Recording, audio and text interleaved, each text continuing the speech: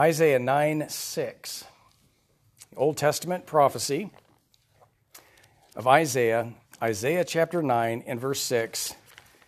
And there the prophet, foretelling the coming of the Messiah, said, "For unto us a child is born, unto us a son is given. And the government shall be upon his shoulder, and his name shall be called Wonderful Counselor, the Mighty God, the Everlasting Father, the Prince of Peace. Of the increase of his government and peace there shall be no end, upon the throne of David and upon his kingdom, to order it, to establish it with judgment and justice from henceforth, even forever.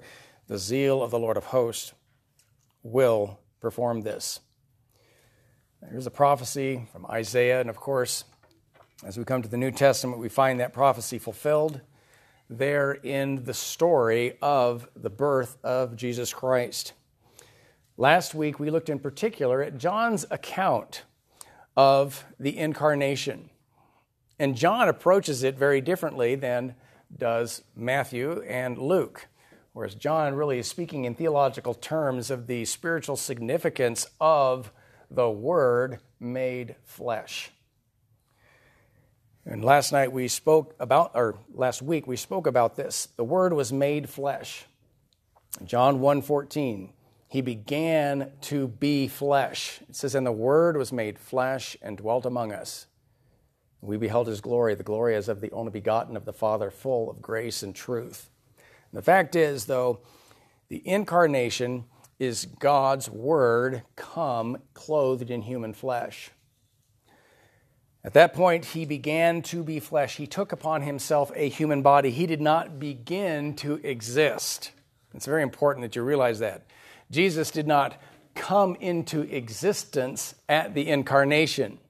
And John makes that very clear. In the beginning was the Word, and the Word was with God, and the Word was God. The same was in the beginning with God. So the Word of God, the eternal Word of God, took upon himself a human form. That's what the word incarnation means. It means in flesh. The Word of God took upon himself a human body. He did not begin to exist, but rather took upon himself the likeness of men. Hebrews chapter 2 and verse 16. Most of you know this verse. We've been over this many, many times. But Hebrews 2:16 says, "For verily he took not on him the nature of angels, but he took on him the seed of Abraham." When the Word was made flesh, he did not come as a superhuman angel and with bright, shining garment with wings and, obviously in a different form. But no, he came as a man. He came, it says it took upon him the seed of Abraham. In Philippians chapter 2, that great passage which talks about the hypostatic union. Now that's a theological term speaking of Jesus being fully man and yet at the same time fully God. In Philippians chapter 2, verses 7 and 8, it says, "But he made himself of no reputation when he came, and took upon him the form of a servant, and was made in the likeness of men." He was made in the likeness of created men. And verse 8 says, "And being found in fashion as a man, he humbled himself and became obedient unto death, even the death of the cross." And so there, when Jesus came to this earth, his likeness, his resemblance, his representation, his image, his identity was that of a man. He came in human form. His figure, the way he talked. In fact, as we talked about this morning in the Bible study hour, there were most just considered him to be just another man, just a man, who, as they assumed, his earthly father was Joseph and mother Mary. They assumed him just to be man, but not to be the divine Son of God. But the Word was made flesh, and also the Word dwelt among us. He dwelt among us. And that is, when you really think about that, that is amazing. God coming in human flesh, and not just that, but living right with us in this mess. Okay, think about God coming in human flesh, but also dwelling among us. He walked amongst his people. He got his feet dirty. He had to wash his hands. I mean, he went from place to place. He dwelt and lived among men.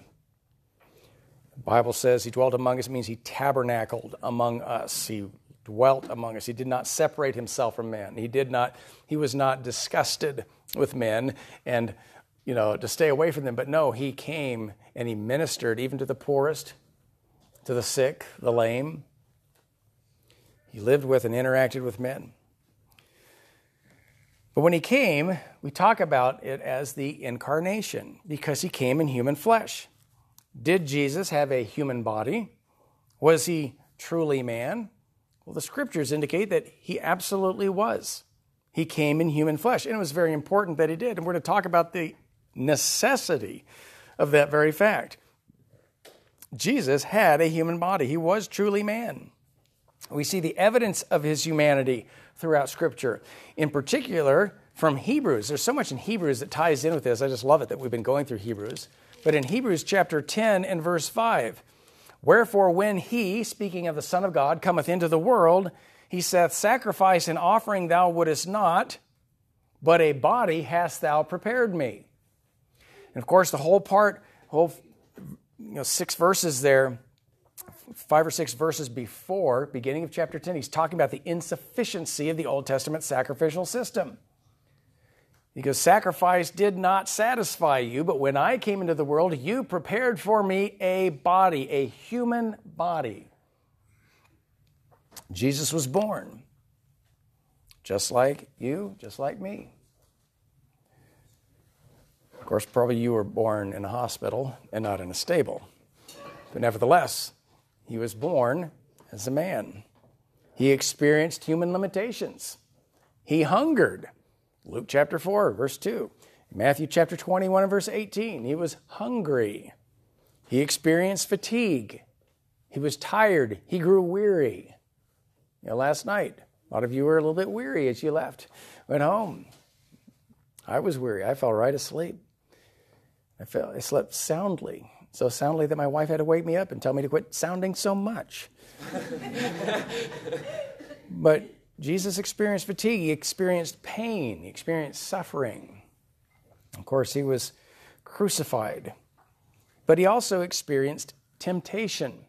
Not just the physical aspects that we experience, but also the spiritual aspect of our lives. Jesus experienced temptation. And of course, Matthew chapter 5 and Luke chapter 4, both of those passages record for us the time when he was tempted by the devil himself. And, we read those passages and we read them and we go through them and we think, well, that's interesting. But do we ever stop to consider that probably none of us have ever been tempted by Satan? Do you ever think about that? Satan is not omnipresent. He's not everywhere. Every man is tempted when he's drawn away of his own lust and enticed. But Jesus there experienced the full temptation of the devil himself. And of course, the Bible says he suffered temptation, experienced temptation, yet without sin. Jesus experienced human limitations and he experienced human emotions. Of course, we read in the Scripture about his sadness. There when Lazarus had died. It's the shortest verse in the Bible. Jesus wept. There's some discussion as to what he was weeping about, but Jesus wept. He wept over Jerusalem. He experienced frustration, especially when he cries out over Jerusalem, "O Jerusalem, Jerusalem, thou killest the prophets." He says, "How often would I have gathered you as a chicken gathereth her young under its wings, and yet you would not."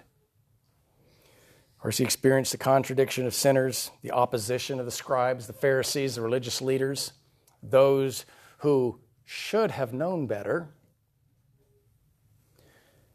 He experienced anger. In Mark chapter 3, when he cleansed the temple and drove the money changers out of his father's house. And he was filled with anger, righteous anger. You know, there's one emotion. Do you ever think about this? What is the one emotion that we don't see expressed in the New Testament? Some have said, well, did Jesus ever laugh? I'm sure he had joy. The Bible talks about him having joy. But do you ever wonder about that?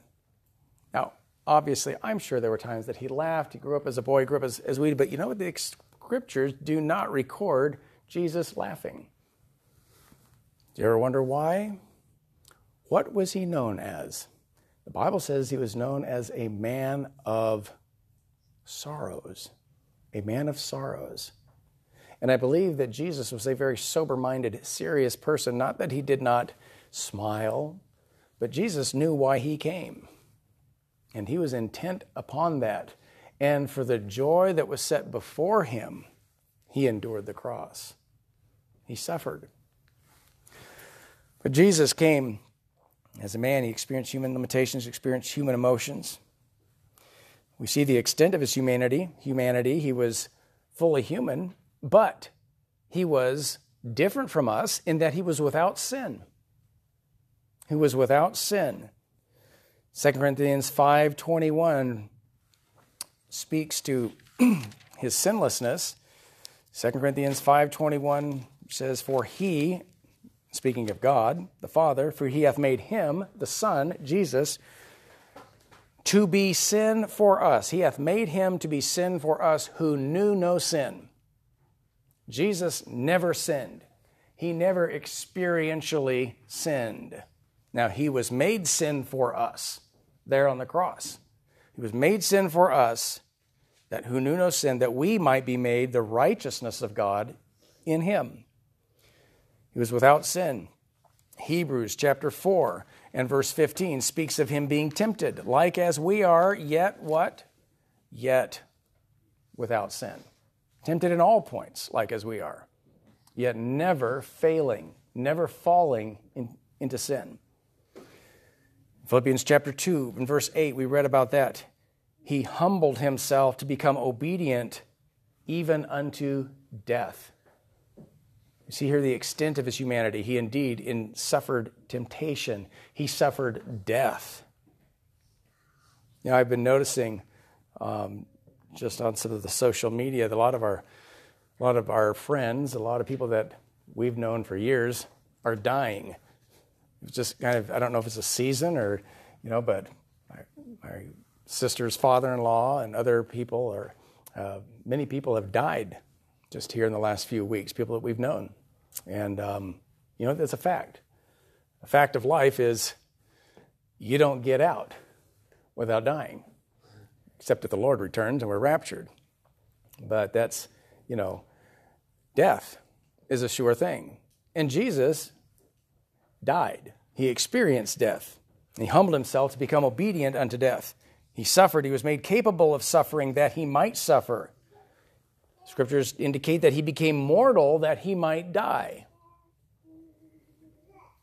Isaiah 53 speaks of this. Of course, it was the plan of God. It was God's plan that he would come and die for our sins. It was a plan and purpose of God. Isaiah chapter 53, let me read some of those verses there for you. In Isaiah 53, verses 4, verse 4, it says, surely he hath borne our griefs and carried our sorrows. Verse 5, he was wounded for our transgressions. He was bruised for our iniquities. It goes on to tell us in verse 10, it says, yet it pleased the Lord to bruise him. It pleased the Lord to bruise him. He hath put him to grief. This was part of God's plan. Of course, his purpose, as it says there in Hebrews chapter 2 and verse 10, why did he die? Well, he came to die, for it became him, for whom are all things, and by whom are all things, in bringing many sons unto glory, to make the captain of their salvation perfect through suffering. And so Jesus experienced our humanity. He was fully man, yet also fully God. So how could he be fully man, and how could he be fully God at the same time? Well, that's the miracle of it.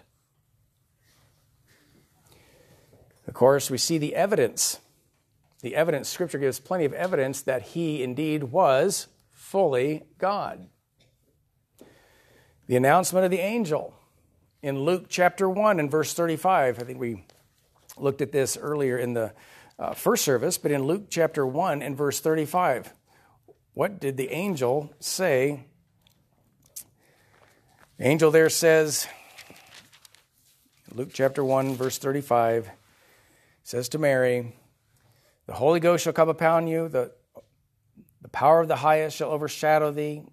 Therefore also that holy thing which shall be born of thee shall be called the Son of God." The Son of God. The announcement of the angel, the testimony of John. Of course, in John's witness in the first chapter of John, John 1 and verse 29. The next day, John sees Jesus coming unto him. And as he approaches, what does John say? He says, "Behold the Lamb of God, which taketh away the sin of the world." We see the testimony of the angel. We see the testimony of John the Baptist. And then we see the testimony of his miracles throughout the Gospels, throughout the New Testament. In John chapter 9, there he heals the blind man. The man who was born blind did not know who had healed him, but he said, if this man heals the blind, he must be of God. In Mark chapter 2, verses 3 through 12, here's the paralyzed man that was let down into the room where Jesus was. The crowd was so big they couldn't get into the building, so they crawled up on the roof, ripped up the tiles, and lowered the man down. His friends did. And there's this man dangling through the hole in the ceiling on some kind of a stretcher.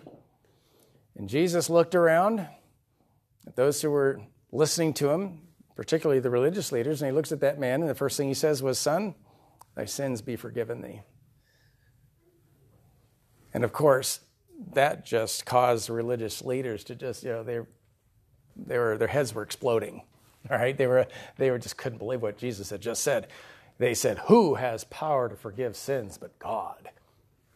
Only God can forgive sins. How dare this man say that your sins are forgiven?"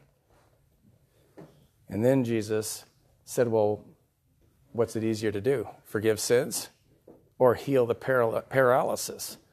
And I can do both." And then Jesus said, "Rise up, take up your bed and walk." And he did. And Jesus made his point absolutely crystal clear. He is God. Yes, only God has the power to forgive sins, but Jesus there on earth had the power to forgive sins, and he gave that testimony, and he had the power to heal. Of course, his own claims of relation to his Father. In John chapter 5, he says, "I and my Father are one." And when the Jews came to crucify him, what was the reason they gave Pilate?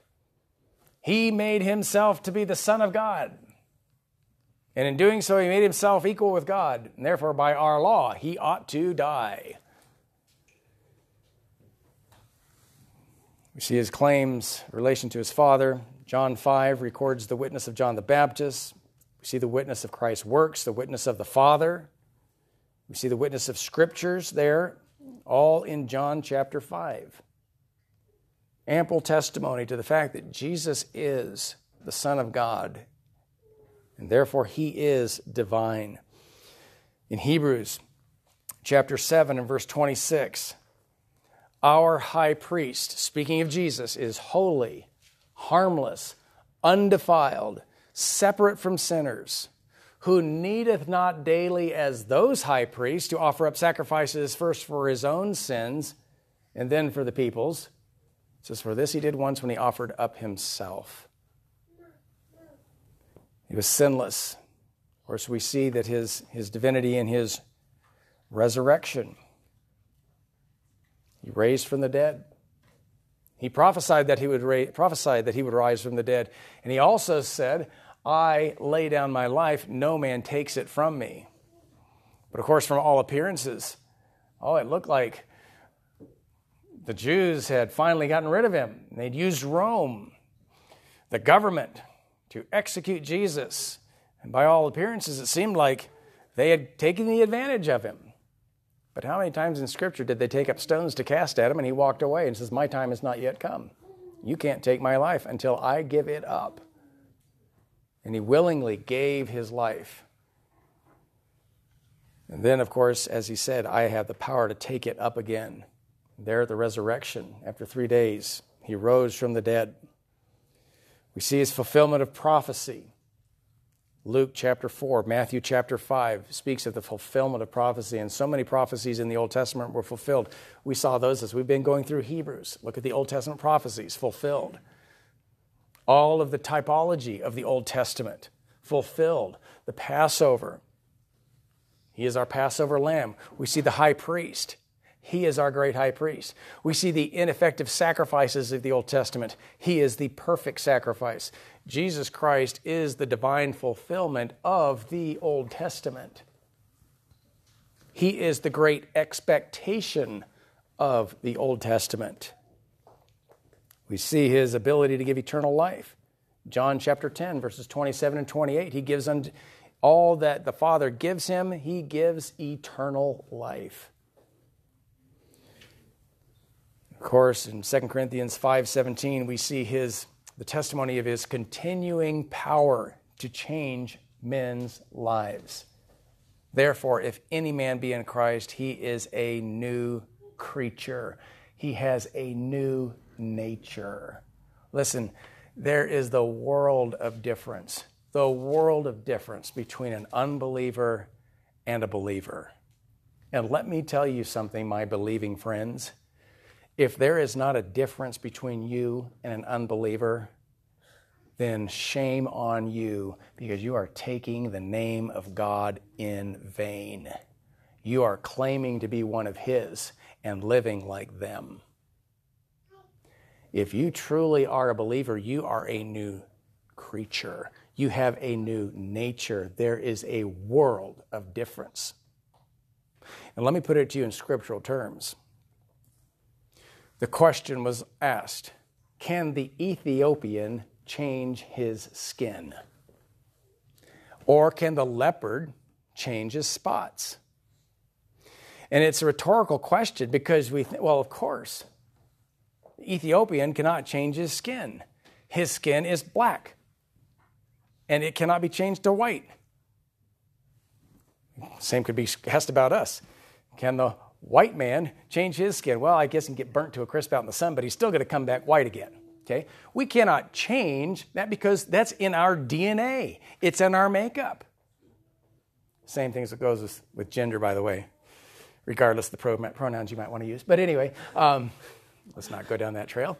But here it is. The Ethiopian change his spots? I mean, his skin? No. Can the leopard change his spots? Oh, we could go on. Can the zebra change his stripes? No. Then the end of that verse is, so can you do good who are accustomed to do evil? And the answer to that verse is, how does the Ethiopian change his skin? Well, the only way possible would be to have to change his nature, to change his essential makeup, which is exactly what God does to the believer. He changes our nature. We are a new creation. It's just as new as if the Ethiopian was given white skin, or it's just as if the leopard had gotten rid of his spots and gotten stripes. Now, we think of that's laughable because that doesn't happen by nature, but what God does with the believer is also supernatural. He changes our nature. And this is, again, his continuing power to change men's lives is the evidence of his divinity. He is God. We see the extent of his divinity. How God was he? That's bad grammar. I know that. But how God was he? Well, Hebrews answers that question. Hebrews chapter 1 and verse 3. Speaking of the Son, who is the creator of all things, he says, who being the brightness of his glory and the express image of his person, his being the Father's, Jesus was the brightness of the Father's glory, the express image of the Father's person, and upholding all things by the word of his power, when he had by himself purged our sins, sat down on the right hand of the Majesty on high. Jesus is very God. He is absolute divinity in his essence. John 10 and verse 30, Jesus said, I and my Father are one. But the interesting thing is, while he was on earth, he was limited in his expression, in the expression of his divinity. It was limited. You say, well, how was that? Well, Philippians chapter 2, verse 6, even though he was God, he did not think it as something to be grasped. Okay? And while on this earth, he laid aside his glory. Philippians 2 and verse 7. And when he prays to his Father there, he prays in John chapter 17, he says, Father, glorify me with the glory that I had before the earth was, the glory I had with you before the earth was. And Jesus laid aside his glory. He left the splendors of heaven to come and to live as a man for the purpose of saving his people from their sin. So God was come in the flesh. But why? Was it really necessary for Jesus to come in human flesh? Why did he take upon himself the seed of Abraham? Why didn't he come as an angel? I mean, humanly, we think, man, if I was going to come and I was going to rescue the world, I'd want to come with a big, S on my chest and a cape and, be a superhero. Here we go. But that's not how he came. He came in humility. Why was it necessary for Jesus to come in human flesh? Well, this had to do with the purpose of his coming. Hebrews chapter 10 and verse 10. In Hebrews 10, verse 10, it says there that he came. Verse 9, the testimony of Jesus is, he says, Lo, I come to do thy will, O God. He came to do the Father's will. By the which will, verse 10, we are sanctified, or we are made holy. We are set apart. By the which will, by the will of the Father, we are set apart, sanctified, through the offering of the body of Jesus Christ once for all. There it is. That's the purpose of his coming. It was the will of God that we should be sanctified by the offering of the body of Jesus Christ. The law stated that the punishment for sin was death. Back in Genesis, and the day you eat thereof, you will surely die. Ezekiel 18:20, the soul that sinneth, it shall die. Romans 6:23, the wages of sin is death. As in Adam, all die. From the beginning and for all time, death is, was, will be the penalty for sin. And the Old Testament sacrificial system was set in place as a pictorial, graphic reminder that the penalty of sin was death. You go back and note how many animals were sacrificed in the Old Testament. And it's unbelievable. It's amazing. And that was just 1 year. Okay. And it was yearly. But a continual reminder to the children of Israel, to God's people there, that the penalty of sin was death. But it was just a reminder. God was not satisfied with the blood of animals. God was pleased with their faith, and he counted them righteous for their obedience to his word. But the sin problem really was being postponed. It wasn't being dealt with. The blood of bulls and goats could not take away sins. The whole Old Testament sacrificial system was not sufficient. It was incomplete. It was powerless. The blood of animals, in Hebrews 10, verse 4, it says, For it is not possible that the blood of bulls and of goats should take away sins. Not possible. They were a type, a picture of the reality of the Lamb of God who would come to take away the sins of the world. And because the animal sacrifice could not cleanse away the sin of man, God did not take pleasure. He was not satisfied. Hebrews 10:6, in burnt offerings and sacrifices for sin, thou hast had no pleasure. Thou hast had no satisfaction. The debt was not paid.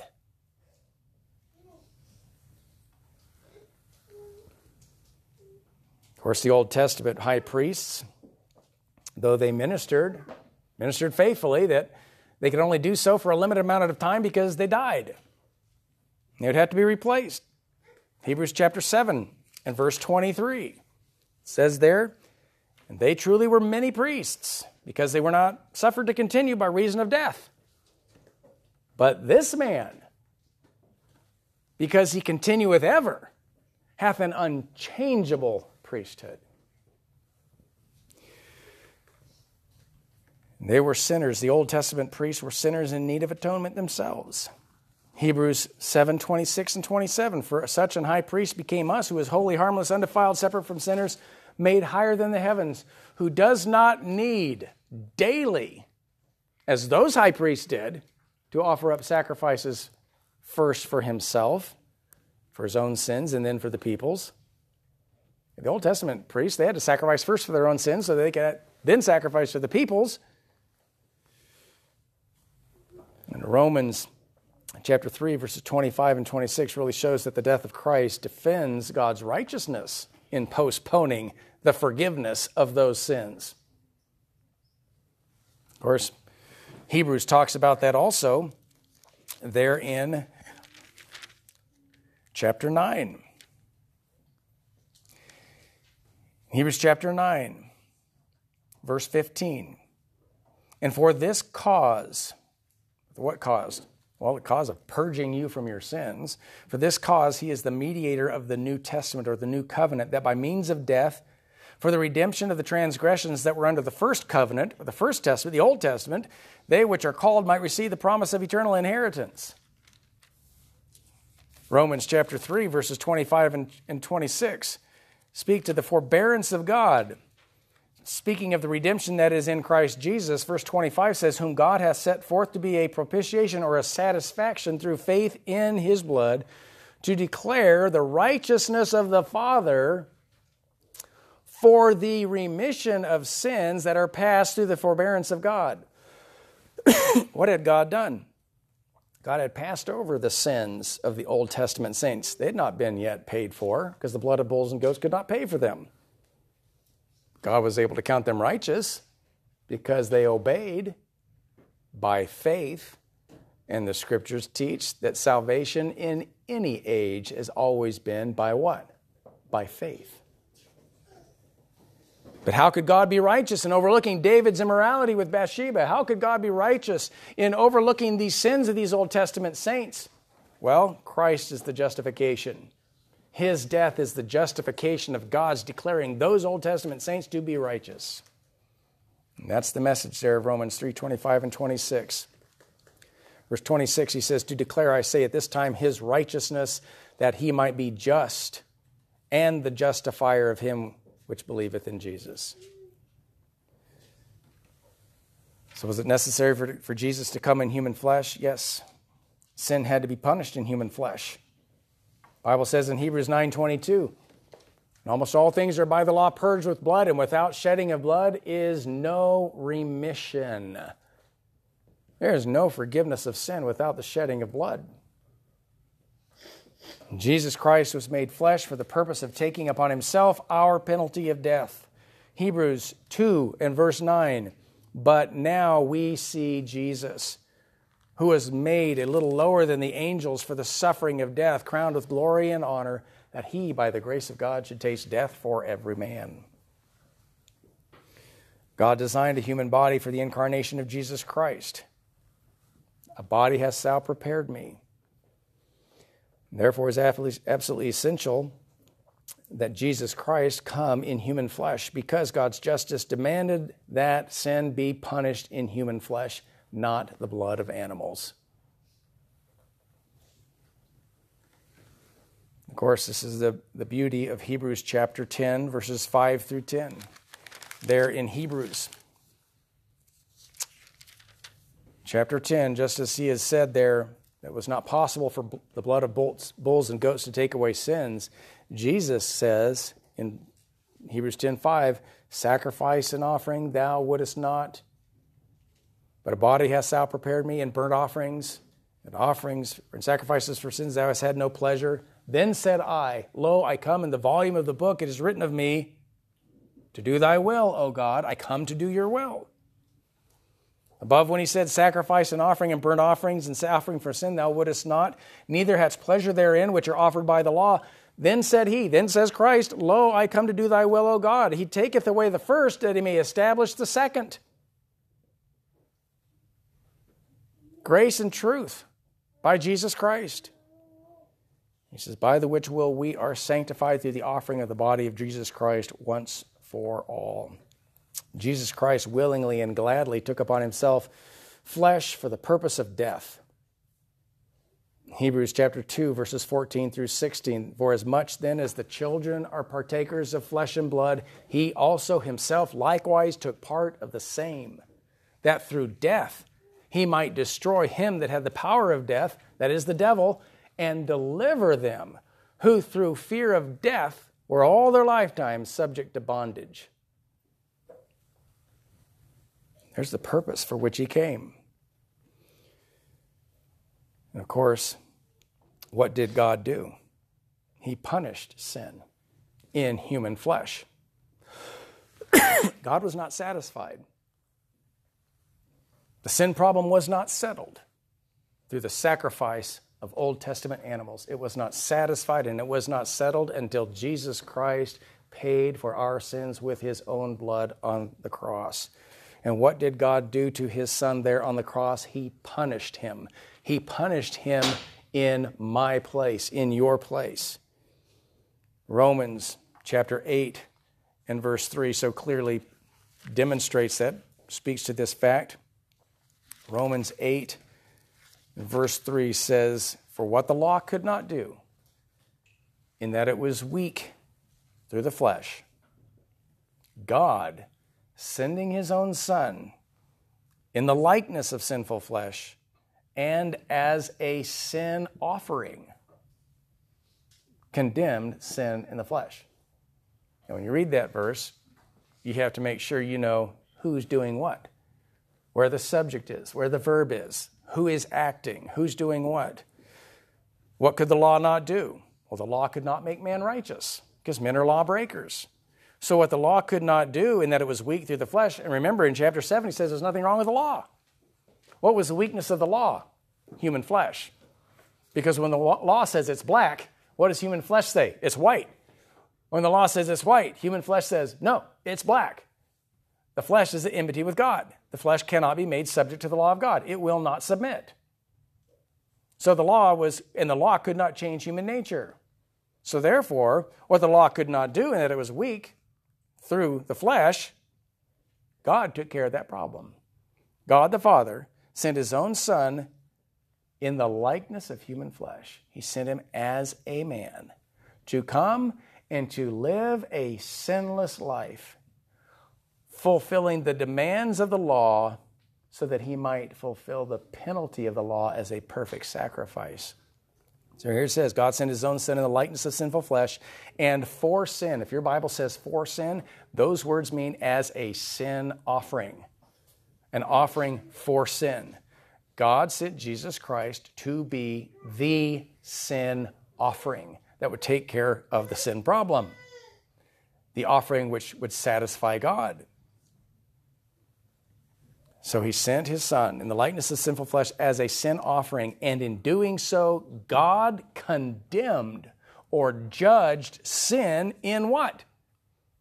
In human flesh, the flesh of his Son. That was the purpose for which Christ came, so that God could indeed judge sin, man's sin, in man's flesh. And he did. He condemned sin in human flesh, the flesh of his Son. So God did punish sin in human flesh, and by Jesus offering his body as a sacrifice for sin, he did away with the Old Testament sacrificial system and established himself as the acceptable sacrifice that pleased God. That was the sacrifice that God was pleased with, and that's why when Jesus was dying on the cross, what did Jesus say? It is finished. God demonstrated the fact that he accepted the sacrifices of his Son by raising him from the dead. Now he's sits in glory at the right hand of the Father.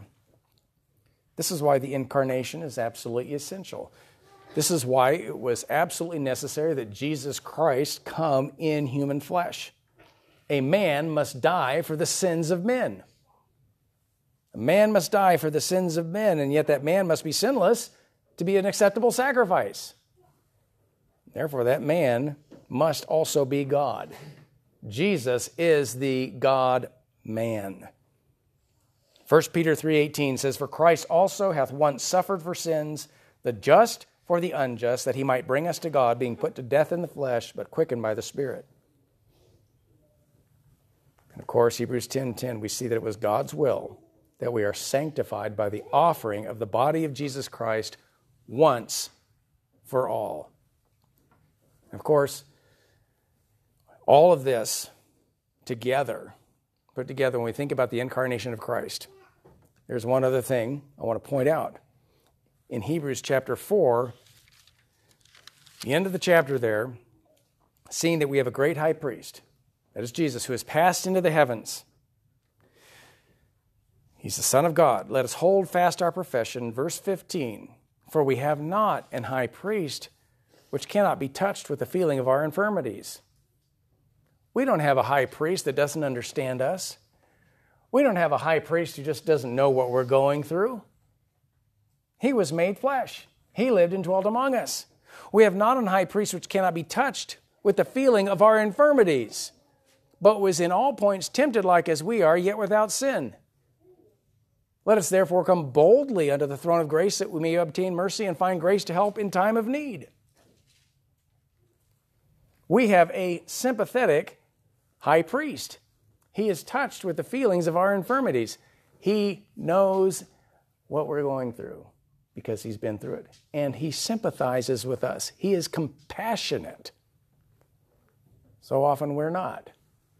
Come on, buck up, get over it. But what does Jesus do? He's compassionate. He has compassion on us. Because of this, we have a high priest who understands us, and therefore we're supposed to come boldly to receive grace from him.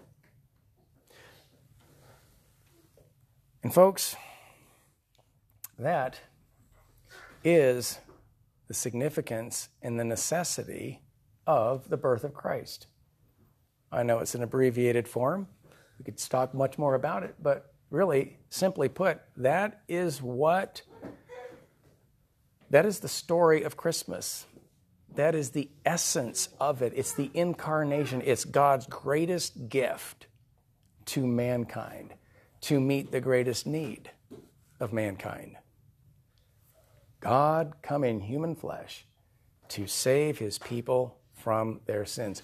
Are you his people? Do you belong to him? And that is the most important question, because that question alone will decide where you spend eternity. Do you know him?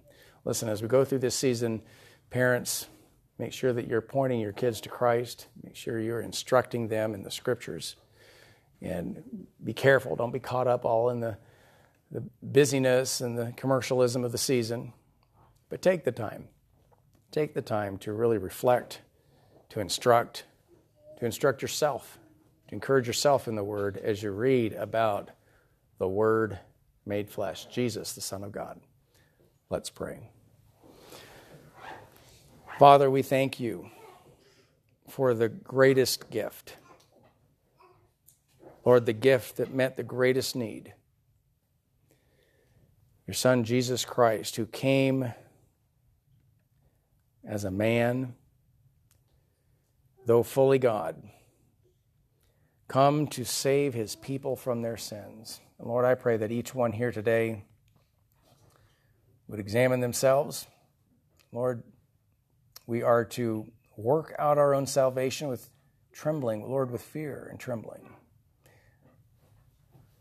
Lord, I pray for our children, Lord, and those who are still young and don't understand, Lord, that we as parents would be faithful to instruct, to bring them up in the nurture and the admonition of the Lord. Lord, we thank you for this season in which we take the time to reflect upon your birth. and the sacrifice of Jesus Christ there on Calvary. Lord, may it be precious in our sight, may it be precious in our minds. May it not be something that we just discard as something we already know, Lord, that we would meditate upon it and be blessed. Thank you for your love for us. May we love you in return, we pray. In Jesus' name, amen.